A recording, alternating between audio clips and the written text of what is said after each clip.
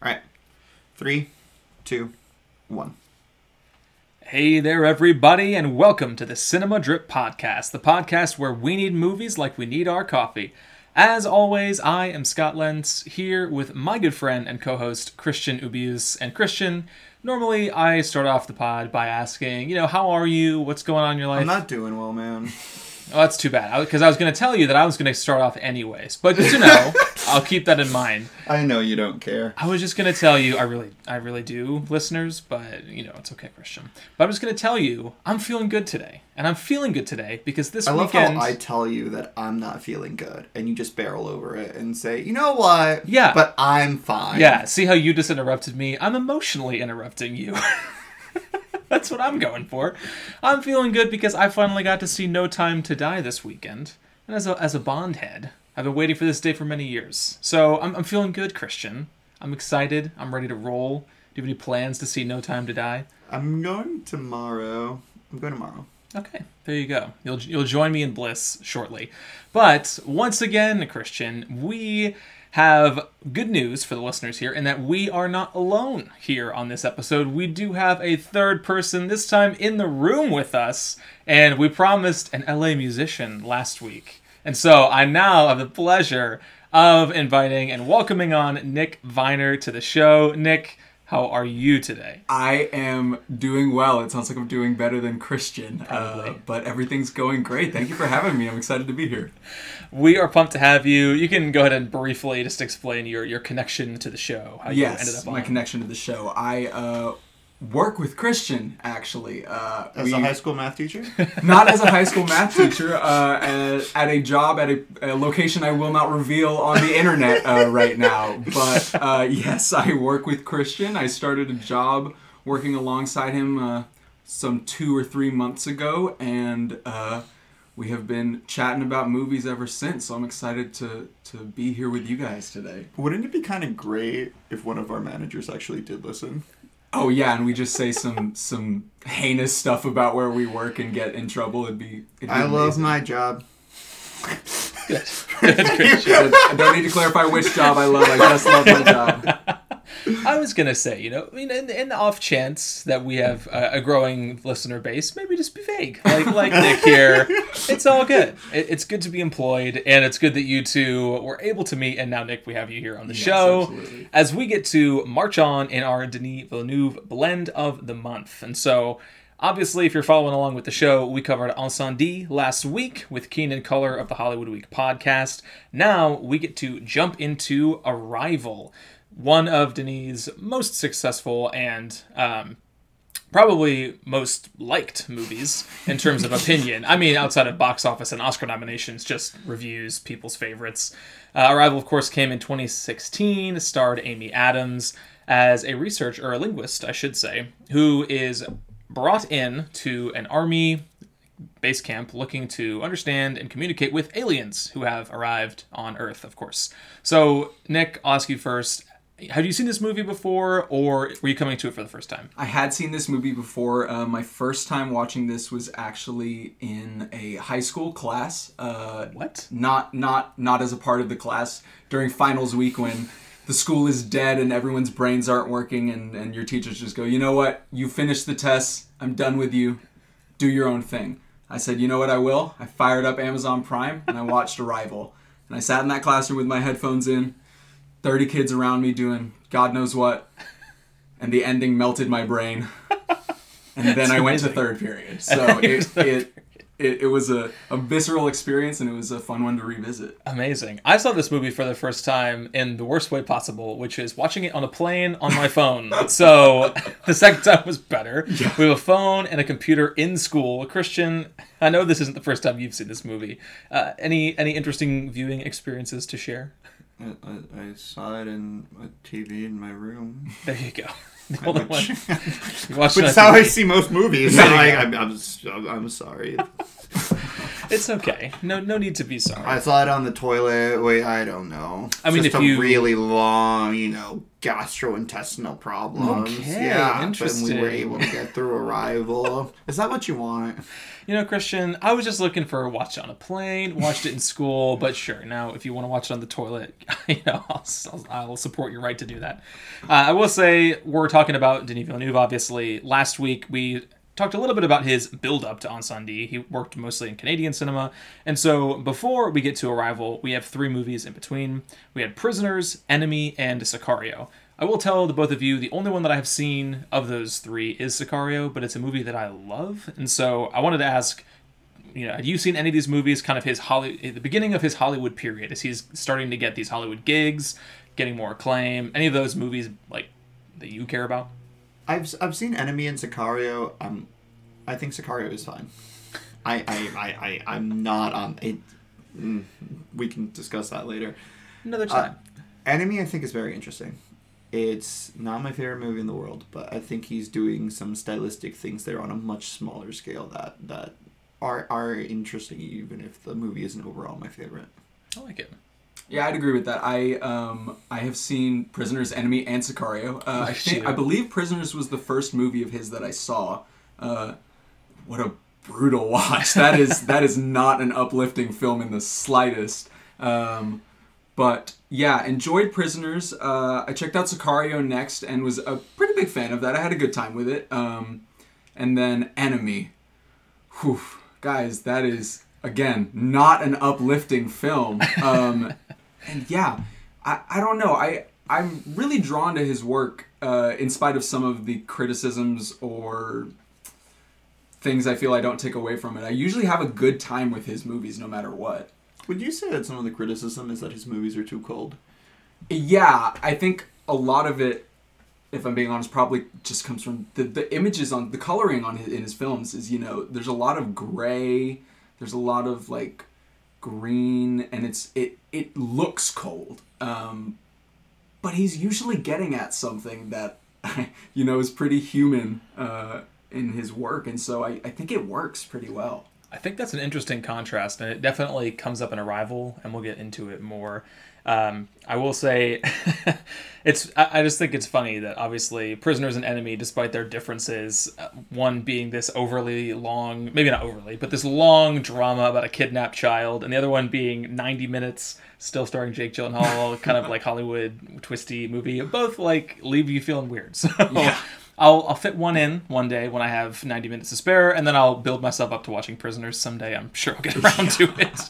But, of course, our Christian and I's future argument about Sicario notwithstanding, we do get to Arrival, and each of his movies kind of had some success. Enemy is sort of the least successful of this bunch, not because it's a bad movie. I obviously haven't seen it, can't say anything, but it's the one that didn't get any Oscar nominations. Prisoner picked up 1 or 2, and then Sicario picked up a couple. But Arrival is really the one that took him from emerging Hollywood director to Oscars mainstay. It was nominated for Best Picture, among other awards, and again, is one of his most beloved movies in his career thus far. Christian, you have a pensive look on your face. Is there a thought just waiting to get out? Did I say something you disagree with, or no? You didn't say anything I disagree with. I'm thinking through his work. I think that, and correct me if you disagree. His last 3 movies were Sicario, Arrival, Blade Runner 2049 in that order. He is one of the few directors who I think gets better when he's working with bigger budgets, and you can say that about very few people. For example, Christopher Nolan. I disagree with a lot of people. I think he works the best when he has constraints on him. He needs someone to reel him in. This is interesting, where Denis has built himself up to have Dune, a science fiction movie that people do not know because the book is not good. What? To be one of the most sought after and anticipated movies of a year with absolutely no prior IP. He made a movie where the aliens look like a giant foots, and that is and people were like, that was amazing. So it's fascinating. It honestly, not many people can go through this. Casually mentioning that beloved sci-fi classic Dune is not a good book. Go through with the hottest of takes.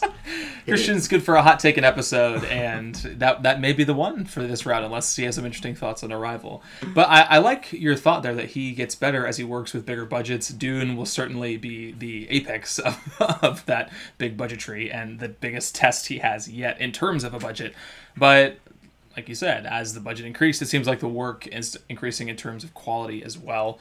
And I look forward to seeing at the end of our review how Arrival stands comparison to Incendie, of course, the other movie that we've discussed here on the show. So, without further ado, just a few more quick thoughts on Arrival, and then we will get into my favorite portion of every episode, of course, the fun facts portion. But just some quick facts here. Arrival, of course, as I mentioned, 2016, directed by Denis Villeneuve.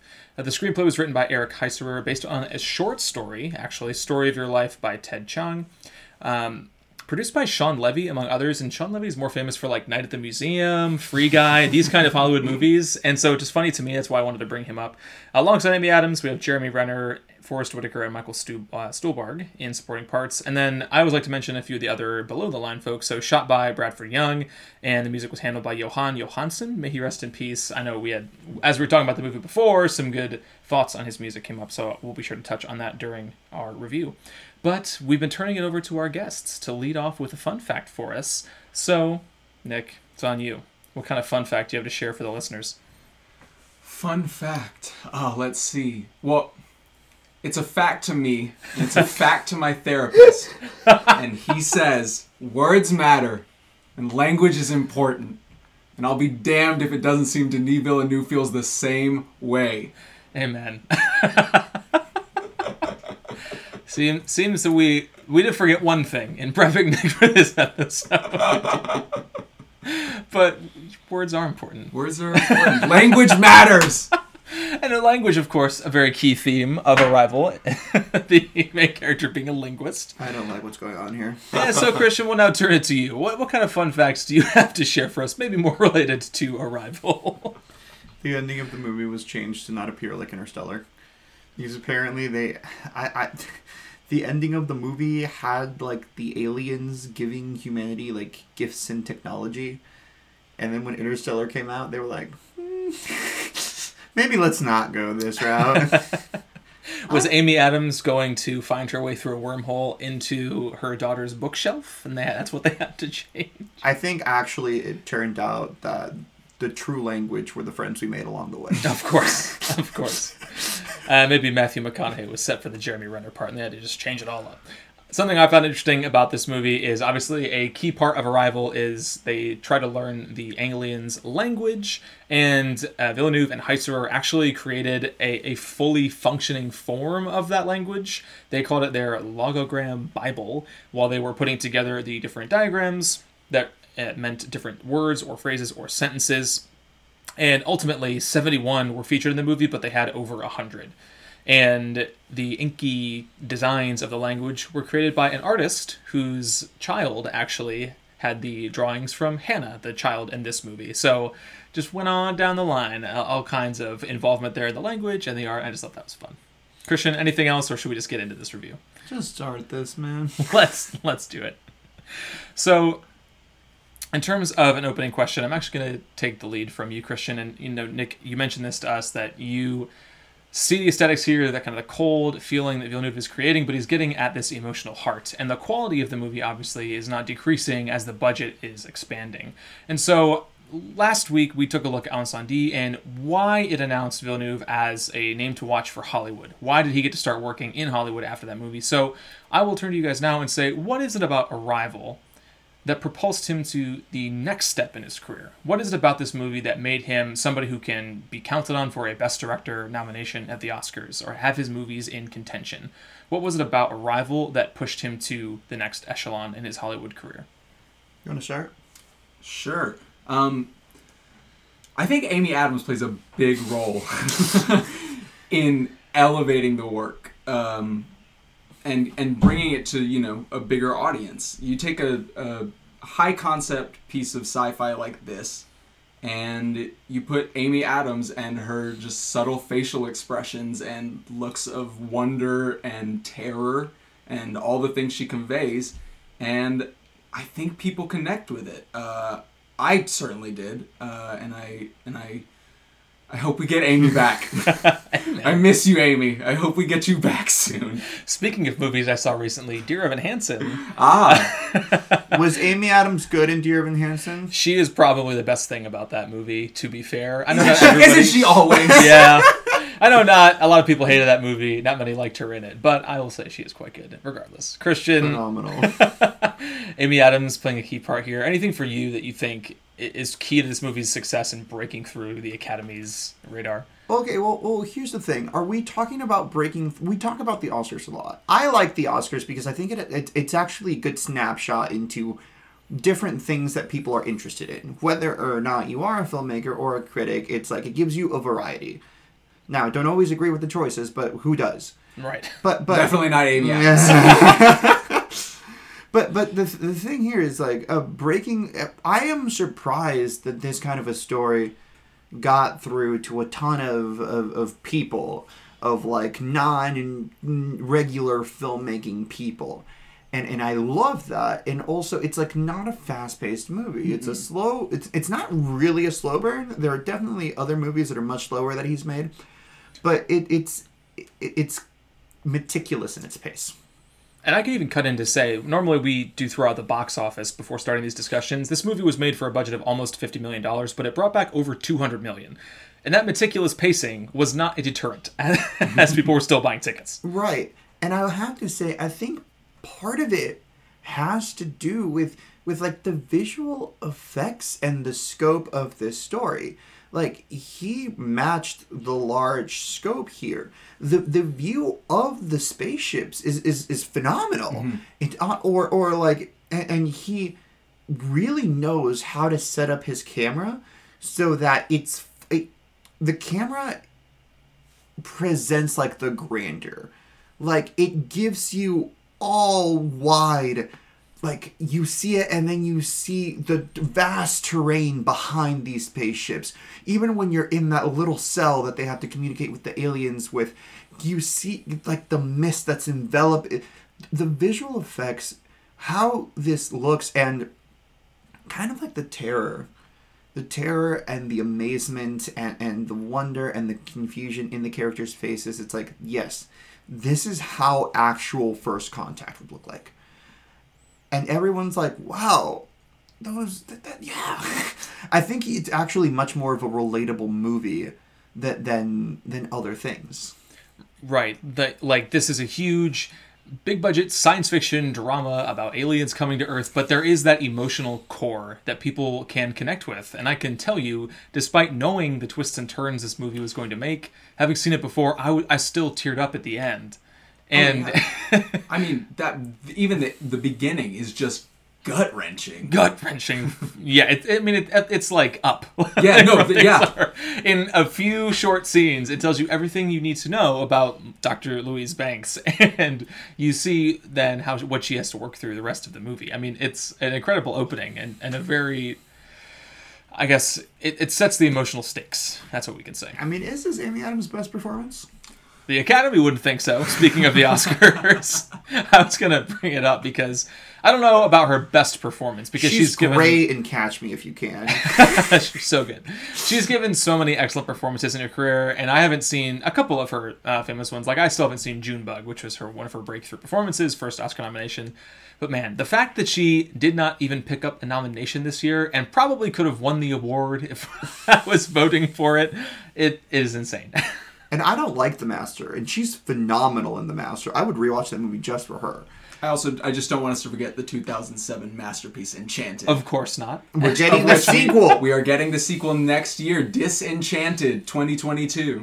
Can you imagine if Amy Adams finally wins Oscar Gold for making the Enchanted sequel? Oh, we will take to the streets. We will march. Celebration. We're getting all sorts of noise complaints. Yep. The cops are coming to shut us down. We ride for Amy. I mean, the Amy Adams hive is loud and raucous, and whenever she wins an award, it could be for Hillbilly Elegy 2, but whenever she wins an award, people will be excited. My car's name is Amy after her. Amy after her. Well, also because she... Talk about fun facts. Well, she's been in 3 movies with Christian Bale and been Oscar nominated for all 3, so I wanted to be Christian and Amy. There you go. Amy Adams blend of the month. We should do it, Christian. There's levels to it. But she is sincerely incredible. And Nick, I like that you point out how she is so key to this movie. And I think in some respects, obviously for so many of these parts, you have so many talented actors, and you can slot people in, and it would be different, but you could still get good performances out of these incredibly talented actors. But this feels like something where it was the perfect person for this movie. Whether it is those early scenes with her daughter, and obviously the beginning of this movie opens with Dr. Louise Banks and her daughter Hannah. We see a few flashes from Hannah's life, ultimately with her dying from a disease that is unspecified when she's probably 18 or something like that, a teenager. And the way that we see Adams take the character from those early scenes through the anxiety and the terror of first contact to being forced into connecting with them, and then the journey she goes on with these aliens who she can barely communicate with, while also building a relationship with Jeremy Renner's character. It's just a phenomenal work.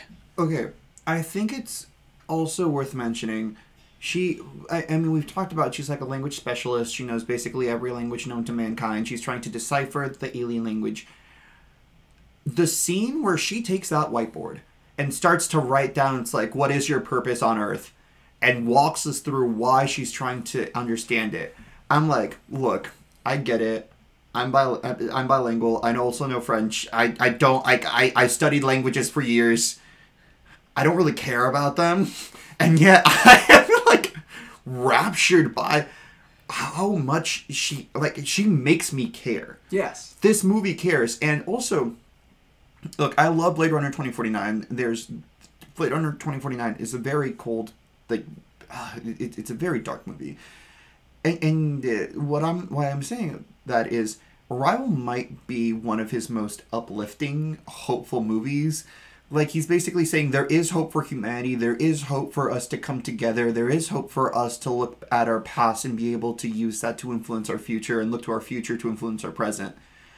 I did not expect, looking at all of this, I did not expect him to take up a project like that.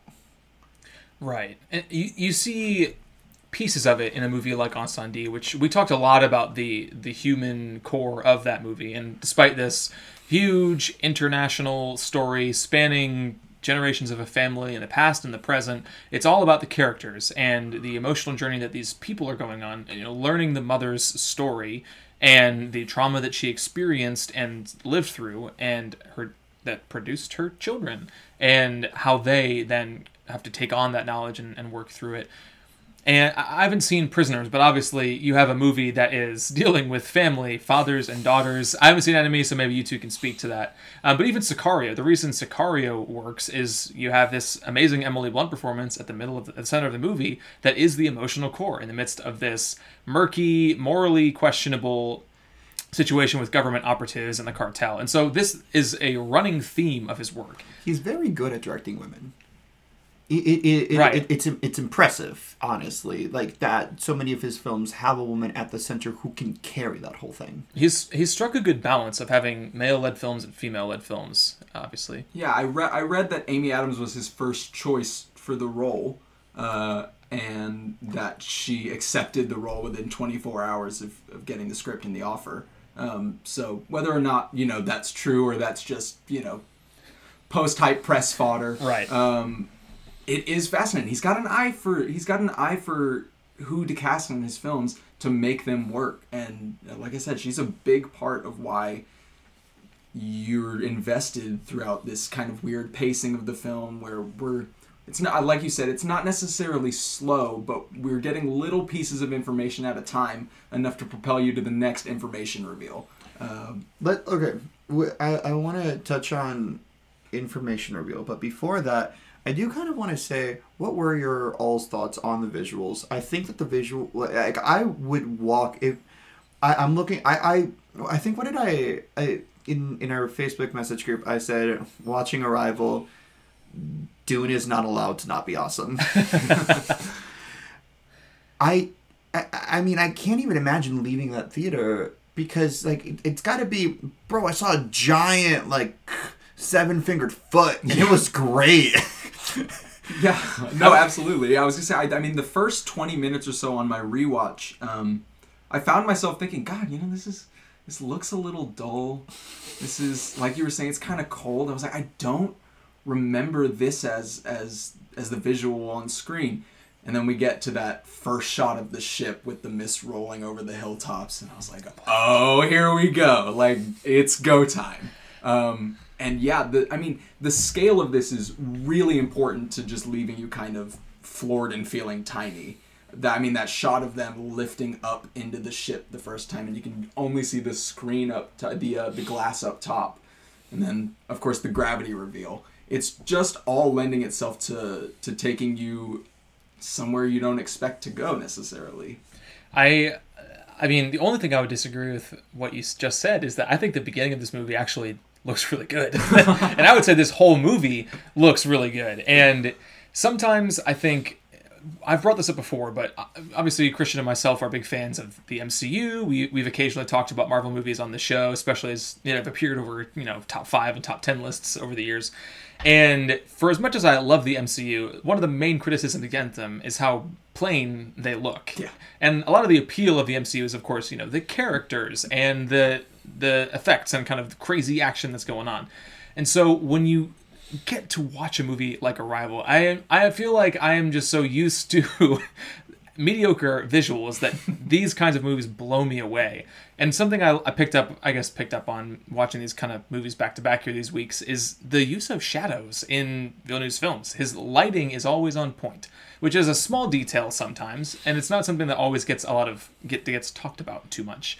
But the way that he lights his scenes, I think it just makes the rest of the movie look so beautiful. Whether they are sitting in this crowded military temporary base hunched in front of a computer, those scenes look so much more beautiful than they do in something like the MCU, where it's a lot of plain, bland, flat Tony Stark is working on a computer style backgrounds. And I think the opening of this movie in particular sets up kind of where this movie is going to go with the cool blues and the grays and the shadows. We know that this is not going to be a peppy, big ol' action movie with aliens right from the get-go, before there's even aliens on screen. All right, I'm hijacking this from you, so if you want to go somewhere, please do. There's just something important that I want to get to in the discussion. Christian, get to it. It's important. Cool. Well, first off, let me get by saying we may speak about Jeremy Renner, and we understand that he's kind of problematic to speak on now. So I do want to give note to that. Also, this movie... What did Jeremy Renner do? Run me through every single thing. I mean, we all remember the Jeremy Renner app. That might take up the rest of the podcast. Yeah, you know how your favorite, Avenger is Jeremy Renner? I want to state on the record that is not true. That is so not true. Could not be less true, but continue. Okay. This movie has a lot of twists and turns. Yeah. And there's some use of flashbacks. I'm going to put flashbacks in quotes for a reason that we will spoil in the future. But it's like the first half hour, I don't know why I'm saying half hour. The first hour is very like building up, learning about the aliens. And then the second hour, it's like shit hits the fan. And I'm gonna say this, and it's not a complaint. It's just something that I noticed. The second hour is really sloppy. It's like jarring in the use of like timeline that we're in, and the ship sends a capsule to Amy Adams for her to get into it. I'm like, what's going on? Sure does. What's going on? And then like Abbott dies, or was it Costello? It's Abbott. Abbott dies, and I'm like, why did you kill off Abbott? Spoiler warning, Christian. No one cared about Abbott. Everyone only cared about Costello. It's true. I am a big Costello guy, so. And so I'm wanting to know, and we should get into the plot probably as we discuss this. What are y'all's thoughts just on like the story and how it like goes from this very tranquil thing into like a let's go 250 miles per hour? Christian, you left out a very key detail in your assessment of the structure in this movie, and that is there is the first hour, and then there's the second like 56 minutes. Yes. And in between that, there's a 4-minute mini documentary of Jeremy Renner voiceover all about the heptapods. Which, one thing I will say about this movie is I actually love the way that they deliver exposition. And so that little mini podcast that Renner does... I loved it. Ian Donnelly, Professor Ian Donnelly, he just starts going into all the things I'm learning about the heptapods. And I think what's interesting is that we could have had 3 hours of Arrival. I would have been cool with that. Where the middle hour is everything that they learn in that 4 minutes. But Which is fascinating. I was going to say, So good. I am not smart enough to know how well the linguistic aspects of this movie hold up in a factual sense, right? It doesn't matter. I'll be damned if it's not beautiful to watch. Amen. It sounds beautiful. It connects you to the film. It makes you want to know where it's going. It's just good. Okay, so the aliens communicate through uses of pictures for everyone who is listening. If you haven't seen Arrival, just go watch buy Arrival. it. Pause the Oh my podcast. goodness. Go listen. It's on Hulu. But there's one line that he says that's fascinating to me because like they communicate in a it looks like a circle. There's just like a little space in the middle, and it takes them like 10 seconds to produce this circle. It's a full complex sentence. Like it's as though humans would write a sentence with both hands and start at either end and end exactly where they needed to, because you would need to know exactly what you're going to say before you say it and how much space each word would take out. And that line like killed me, and I don't even know why, but understanding the complexity of this life form that isn't real. I will say the heptapods are the aliens, and they are one of the best things about this movie. Yes. And so credit to Ted Chiang, who's the author of the short story, as well as Villeneuve for bringing them to life. But we've seen so many different kinds of aliens, and yet they feel so unique in this movie, not just because of their language. They speak in, to the human ear, obviously, these bizarre tones that sound like trains rolling by or some kind of loud horn going off, but they produce these circular graphics that function as sentences, and the aliens as they are visually conceived is fascinating, and how they communicate is amazing, and obviously of course what they end up imparting upon humanity also is beautiful too. But they are just an incredible piece of this movie, and this is one of the best aliens visiting Earth movies ever made, probably, and it's one of the least action oriented. Like Cloverfield. Exactly like Cloverfield. Where is Cloverfield's Oscar? Can we get the found footage Arrival? I don't want to watch that. I kind of want to watch that. Imagine Arrival, except the whole time it's just Amy Adams vlogging her process. Jeremy Renner's podcast is just the... Renner's got the pod going. You have to download it on the Jeremy Renner app. You know that it got shut down because too many people were creating fake accounts saying that they were Jeremy Renner? Truly a marketing effort for the history books. And the funny thing about Renner in this movie is I really liked it. At the beginning, I really liked the cast him. I'm like, man, he's such a good fit for this. You believe him as a scientist and a professor, but kind of snarky, he brings the wit, and then he just sort of fades into the background for a significant portion of this movie. Yeah, I mean, I gotta tell you, there is nothing that works for me less in this movie than the interactions between Amy Adams and Jeremy Renner. There's that one sequence where they're just sitting, on the hill, like, talking to each other, sitting up against the rocks, I think.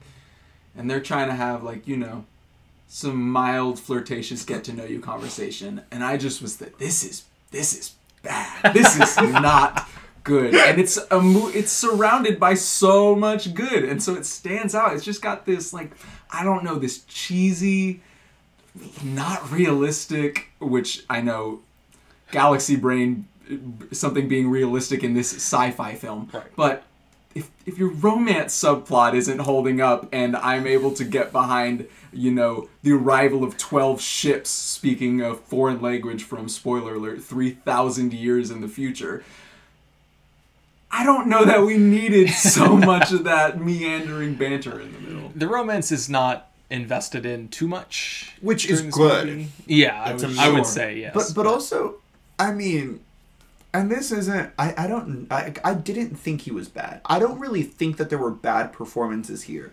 And what's funny, though, is that each performance still paled in comparison to Amy Adams. Yes. I will say, while we bring up the performances, I love Forrest Whitaker in this I movie. liked him as well. Yes. Only because his entire role is about keeping the audience up with what's going on. So he's the guy who has to ask, wait, what does this mean? He is our exposition. And then she explains.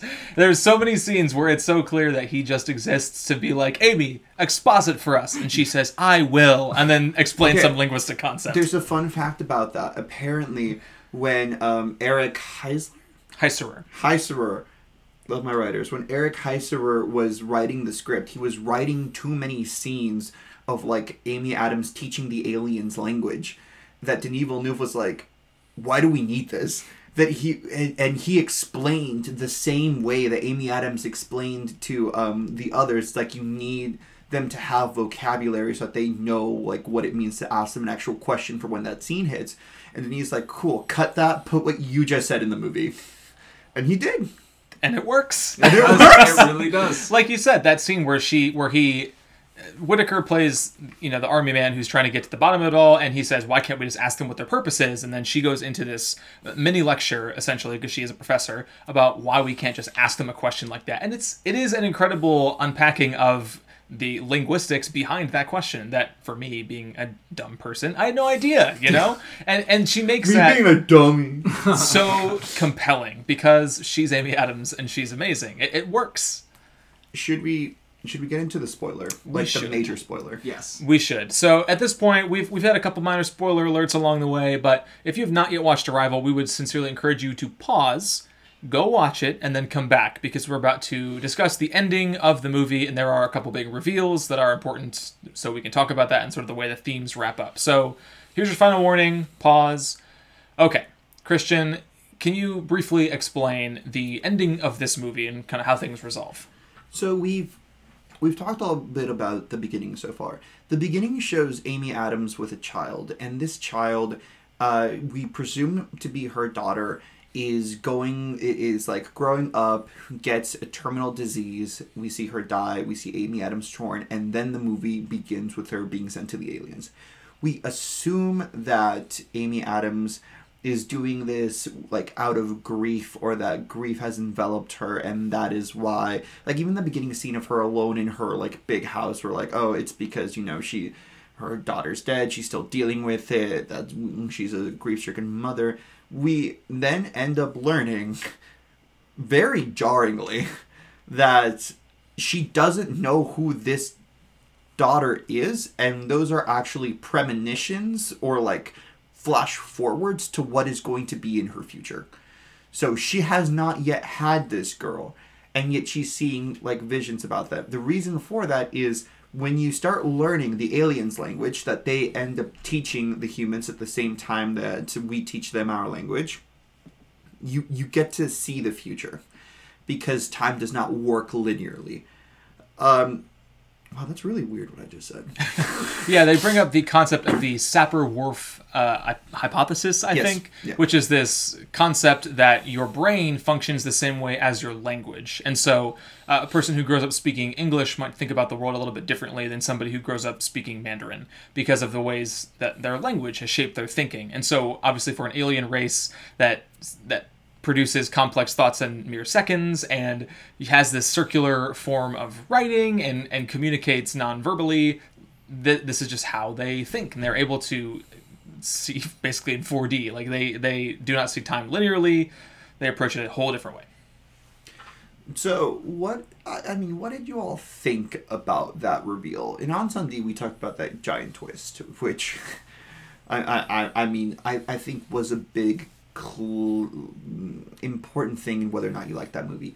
Here, I don't really think you need to care about the reveal. And on a second watch, it didn't hit me as much as it did before, but I didn't need it to. So I don't know about you all. Sure, yeah. I remember the first time watching this through being floored by the twist, being floored by the reveal.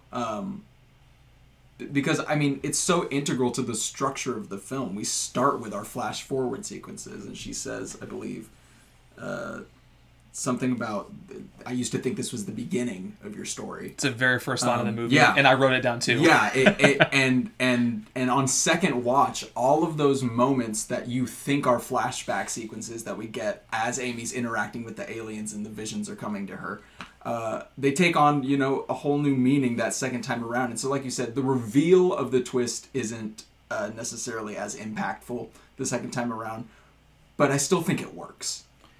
I'm honestly going to tell you, knowing what was coming, but not having seen this movie in a few years, I was actually hit pretty hard by the ending. And I think it's not just because I knew that the daughter was not born yet and she would die someday, but I think why this movie is so successful is it actually got me thinking about just the human implications of Hannah, who's the daughter, of Hannah's life. And many sci-fi movies get sort of lost in the spectacle, and it just becomes about, hey, aliens, Earth, we're doing, action. But Arrival is about humans, and it's about humanity. And I felt emotional. I mentioned I teared up thinking about not just the thought process of already knowing that your child is going to die, but knowing you would have to make the decision to have a child knowing they're going to die. Knowing that your husband is going to leave you when you tell him that you know this. Knowing that you're never going to be able to fully communicate to her that you know she's going to die, and having to support her through her illness until she dies. And still going through that choice to be able to experience this person's life, this person who, no matter how short their life was, mattered and added value to the world. And that's what it got me thinking about, and that's why I felt so emotional. And that is something that I think is so beautiful about Arrival, and it's a very messy hope, because there is some optimism, like you said earlier, Christian. This is uplifting, there is hope, but it is a measured hope. It's not blind optimism. It's knowing that for human progress and growth together, there of course is sacrifice and loss. And there's a character we haven't brought up at all, General Shang, who is the leader of the Chinese army. And we mention him a couple times throughout the movie. He is leading sort of China's response to this and ultimately decides he's going to launch a missile at the ship, and then some countries join him. And ultimately, we see one of these flash forward sequences where Louise meets him later on at a banquet, and he says, I wanted to come here personally to meet you. Thank you, because obviously you saved us. And I only know this because you spoke my wife's last words to me. Knowing that he too had been through this loss, and we think he's just some hard military general, and yet even he has been touched by loss, and that's what motivates his sudden change. And I think that is so expertly weaved into this movie, and it's why it's so resonant with me. Okay. Have any of you seen Weathering with You? Have any of you seen Cabin in the Woods? Yes. No. Sorry. Okay. Never mind then, Scott. No, and the reason I'm going to bring up Cabin in the Woods then is there's a beauty in Cabin in the Woods where the ends do not justify the means. No. There we go. Yeah. And I think that is... I spoiled nothing, Scott. I know. I made a fingers in the ears gesture, folks. But here's the thing that I think I took away from the first time I watched Arrival. She could decide not to have this daughter. But in deciding that, she would also take away the joy that she is seeing in that life. And she would rather face that heartbreak than not have it experienced in the first place. So it's like the beauty of that moment kind of like just it was great. It knocked me over, yeah. It's like the beauty of humanity and wow, like it's just so nice. So amongst everything else, something that's you walk out of this thinking that was a great movie, and also I feel good inside. Absolutely. Yeah. Arrival is the kind of movie that, even despite everything that's gone on in our world, and obviously the world is in a dark place right now and has been for some time. Obviously the world probably always has been and always will be, but it's movies like this that still give me hope and help me find faith in my fellow man. You didn't find hope after you watched Hereditary? There's a ton of hope after Hereditary, Christian. I'm gonna be real. But in a weird sort of way, this movie makes me think about Ad Astra. Speaking of movies that we've seen, Christian, I know you saw this movie. Nick, have you seen Ad Astra? I have also seen Ad Astra. It's a movie that a lot of people did not like, but I loved that movie. I was part of the few, the proud, who stood up for Brad Pitt's Daddy Issues in Space. But I think the ending of that movie as well, in terms of humans and their search for extraterrestrial life, where we go looking for them in that movie as opposed to the other way around, and where that movie ends too, teaches us a lesson about humanity. And I really enjoy these kinds of sci-fi movies, ones that are less focused on action and more focused on drama and the human experience. Although we're going on these crazy adventures, I guess that movie's more of an adventure than this one. But I just appreciate that when directors are able to take these very human concepts and apply them to these big sci-fi adventures. If Denis Villeneuve could direct a movie about one of the existing MCU heroes, who should it be? What? So he cannot introduce a new comic book character. No. It has to be somebody who's already in the MCU. Now we get a sequel. Yes. Directed by Denis Villeneuve. Who is it? It's Groot.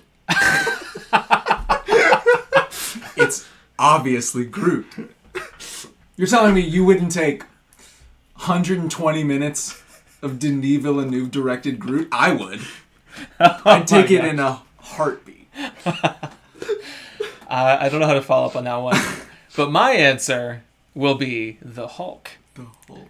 I have not seen the Ang Lee Hulk, but I know it had many detractors at the time, but it has its fans now for the more cerebral take on the Incredible Hulk. And the MCU version of that movie is quite bad. And so I would appreciate a director who is able to combine sci-fi with this emotional core, this humanity, despite his cold visual approach. Yeah, we just said he's a very cold director normally. Exactly. But he still has these uplifting emotional cores. And so I would like to see him apply that to the Hulk, because we need a good Hulk movie, maybe someday. I think he could do an interesting job there. I think it would be Captain Marvel. You get your strong female lead, you get a different world, you get sci-fi out the wazoo as much as he wants of it, or he could set it on Earth.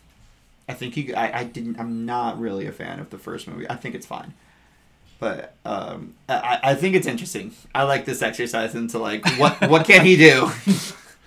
Yeah, and he's someone, you talked about this a little bit last week, Christian, when we compared Denis to Christopher Nolan with Kenan, talking about how Christopher Nolan and Denis Villeneuve both have worked in original stories and adaptations. And I think, obviously, he has had success with both. Arrival is adapted from a short story, and I think it would be interesting to see him take on a comic book property, although I think many people might hate us for that because of their growing resistance to superhero dominance. But if it's great directors who want to make superhero movies, I'm not going to complain.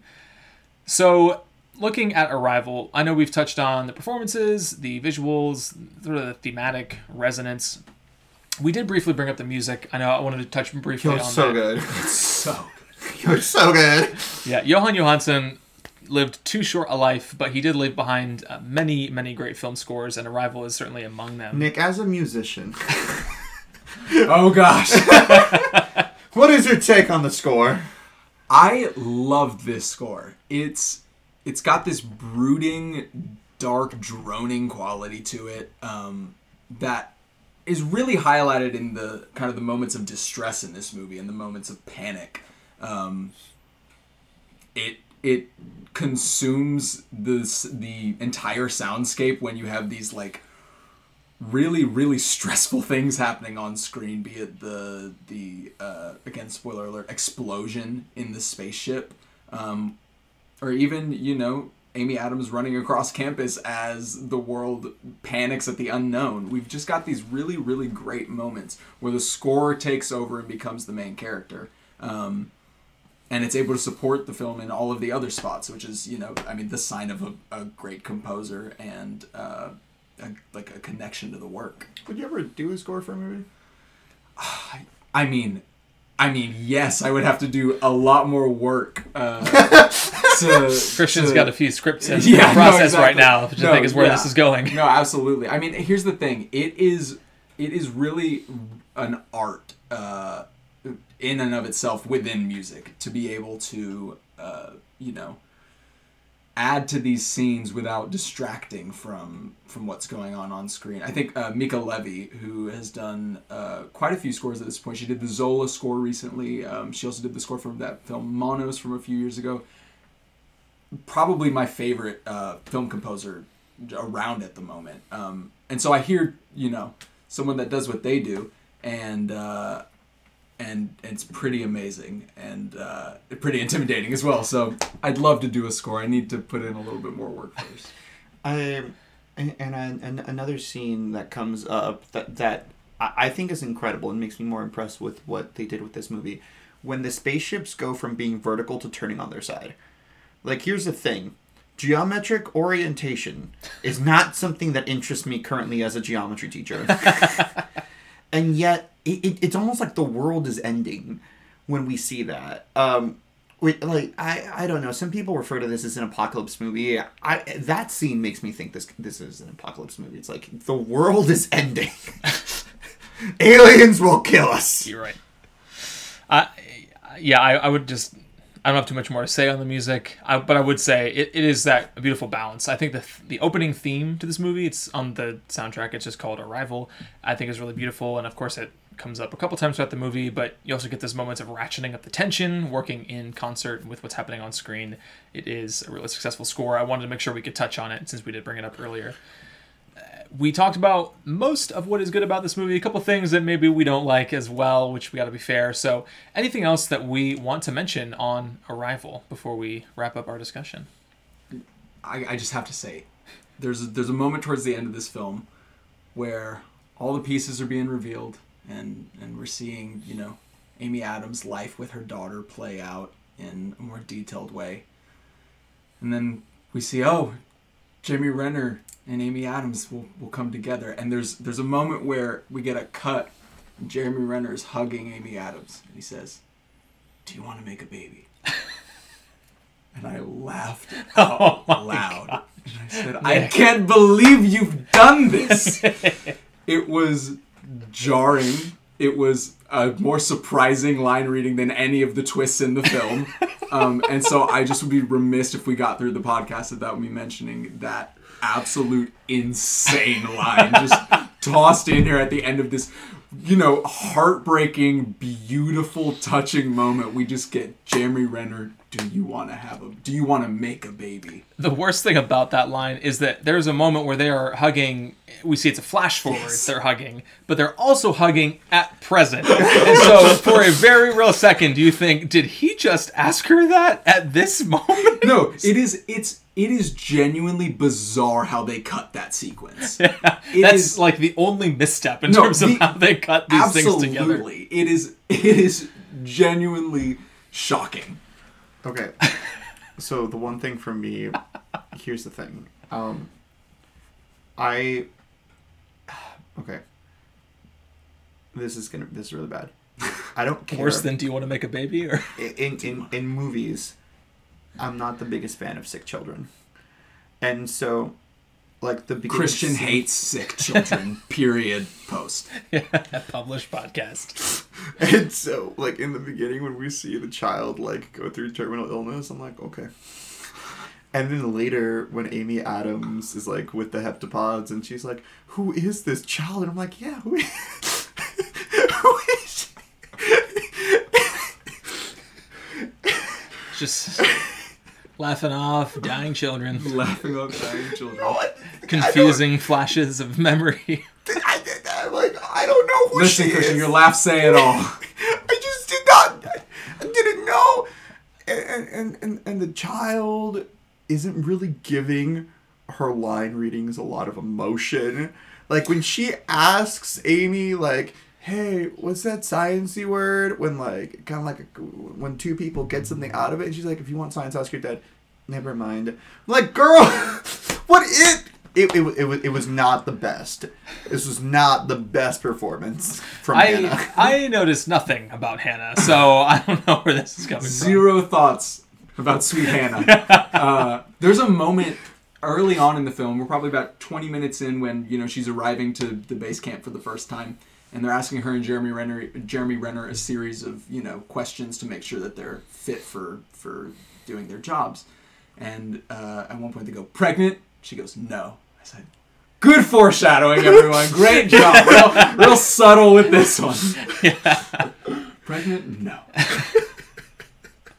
Okay. The only thing I'll add about Arrival is I think obviously in terms of like why we do this show, like Christian and I love movies, Nick loves movies. Why do we want to talk about movies? And I think it's because you get to discuss great movies like Arrival. And Arrival's specifically an amazing example of something that works so well because it's a movie. And so many movies these days, I mean, movies have been bland forever. There's always been bad movies. But Arrival is an amazing example of a movie that is an excellent use of the cinematic form. And I relished in that, enjoying a good movie like this, because even though it is based on a short story, you see what can be done that just simple written word can't do, or that a painting can't do. And the way that Arrival uses these flashes, we think they're flashbacks and then they're flash forwards, the way that they use visual effects and create these creatures and this language, and that all of these things are, of course, working together, centered around this Amy Adams performance. I think Arrival is just an amazing example of an excellent use of the form, of just art as a movie. And I got fired up just thinking about this movie, and I've sincerely enjoyed discussing it with the two of you. Sounds like we would all recommend this pretty heartily to the listeners if they have not yet had a chance to see it and survived the spoiler warning. Just for the do you want to make a baby scene alone? Of course. This laugh out loud comedy, Arrival.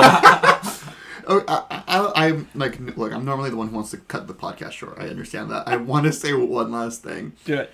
All three of us listen to the Big Picture podcast. And you're not caught up. Yes, I am. You are? Okay, cool. So you listened to the superhero sequels one. All right, when they were like The Dark Knight broke Hollywood because like we didn't know if the Academy they didn't know if they should recognize the comic book movie. Now look, I love The Dark Knight. I love what it did in expanding the genre. They nominated the director of a science fiction film for Best Director at the Oscars. And here's the thing. I think Arrival only spelled good things for the industry. And I look forward to Dune, not just because I look forward to Dune in Denis Villeneuve. I look forward to people saying someone took previous IP and made a movie where there are giant sandworms and did something awesome with it. And if I don't like Dune, I will say I do not think this deserves anything. But I love that Denis Villeneuve is not just respected, cannot just open something up in forms that are not comic booky, but that he's kind of a nerd. And that's great, and that's awesome, and I keep doing you, man. Good job, Denis. Keep doing you. You know, I'm not sure what you mean when you mentioned they specifically nominated this science fiction movie, because George Lucas got nominated for Best Director all the way back in 1977. Yes. I'm just saying. Correct. But I know what you mean. I'm just sassing you. We are not in 1977. This is true. These are different times. These are different times. And I know what you mean in that a movie like The Dark Knight changed the way the Oscars worked, quite literally. It had a huge impact on the Academy. And now Arrival, and certainly would have been a worthy nomination, regardless of if it was 5 or the expanded, variable amount. And looking at some of the movies that were nominated that year, I don't think all of them deserved an Oscar nomination. Although this was the Moonlight and La La Land year, two movies that I think are quite Manchester good. by the Sea. Manchester by the Sea. But even so, I think Arrival would have fit among the bunch of the best of the year, as I think now it's a movie that not only is one of the best of that year, but it has continued to age well, and it's from the movies that I have seen, one of the better movies of the last decade, or the previous decade, I should say. So, folks, that is Arrival. Like we said, strong recommendation from all three of us. If you have not seen it, it is streaming on Hulu, if you are a Hulu user, and, of course, rentable pretty much anywhere you would like to rent a movie. At this point, we will say, Nick, thank you so much for joining us. First appearance on the Cinema Drip podcast. We did mention that you are a musician, so go ahead, plug your stuff. Definitely want the listeners to check it out. Absolutely. Well, thank you for having me. You can stream my music, anywhere you listen to music at Nick Viner. You have a show coming up. I do have a show coming up, yeah. If you're going to be in Los Angeles on November 9th, you can come to Adults Only, and it is for adults only. But I will be playing a show there, and yeah. You're also opening with someone? Yes, dates are tentative, so I'll hold off letting y'all know about that, but I am opening. We almost got to break some news on the Cinema Drip podcast. But yeah, check it out. Nick, your most successful song thus far, at least on Spotify, is Mood Swing. Indeed. Correct. So over 1 million streams there. We got a legit rising star on this show. So do check out Nick's music. For any of our LA listeners, keep an eye out November 9th at Which one of our guests has not been legit? I'm not going to throw shade. Draw lines in the sand now. Go. I love our guests. Again, folks, that is our show. If you've reached this point in the episode, thank you so much for listening. We sincerely appreciate it.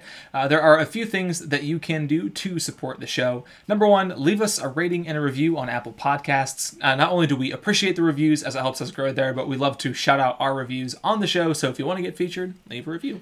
You need to say what we're doing next week. I will say what we're doing next week. Never fear. Okay. I'll get to it.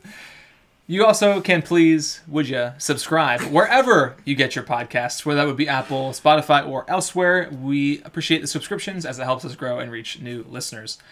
We also would appreciate your emails. So send us something, whether it be feedback or insults or commentary, or, you know, if you just want to send us a long... Ask Nick to play a song live. Yeah, ask Nick to play a song live. The Cinema Drip Podcast, we'll get a score for the podcast. Nick can just sit and play in the background while we talk about movies. It'll be great. Yes. If you want to hear Nick do that, send us an email at cinemadrippodcast@gmail.com. We do take those emails seriously and have used feedback from them in episodes of the show, so we sincerely appreciate any thoughts that you would have for us. You also can follow Christian and myself on social media. We are both on Letterboxd, where we are rating and reviewing the things that Nick we're watching. is as well. Nick is as You well. can also find me on Letterboxd, yes. Perfect. And we finally bullied Keenan Color enough. He is on Letterboxd now, folks. So He's seen a total of 16 movies in his life. he has. He's working on building up his repertoire there. But I was on him for a while, so I'm proud of that one. We'd love it if you would either give us a follow or just comment our reviews, whatever it would be. We'd love to engage with you there. You can also follow the show and myself on Twitter and Christian on Instagram. Nick, any social medias? You can follow me on Instagram. Okay, there you go. If you've reached this point in the show, of course, we do have to tell you what's coming up next week. So, Denis Villeneuve, Blend of the Month, will march on. And, Christian, it's the big one. We're going to see Dune. And we're going to talk about it here on the podcast. I think Dune comes out the same day as The French Dispatch. Really? I'm sorry. I think that's funny. Big day for the movies. Double feature? I say I won't. But yes, Christian and I will be dropping a hot and spicy Dune episode next week. Not next week, Friday. I'm sorry. I need some time to produce this show. Yes. But also, we are living in an age where we have No Time to Die in theaters. Halloween Kills comes out this week. The Last Duel comes out this week. Next week, we will have The French Dispatch and Dune. And I think Last Night in Soho comes out either next week or the week after. That might be a November release, but with all these movies that got pushed due to COVID, like, it's just going to be, like, this is going to be challenging to get everything, and it's the best kind of problem. So, folks, Dune episode coming in hot. You can, of course, catch it on HBO Max if you need to stay indoors, but we would recommend that you see that in a theater on a massive screen if you can. Remember that it's not the full story.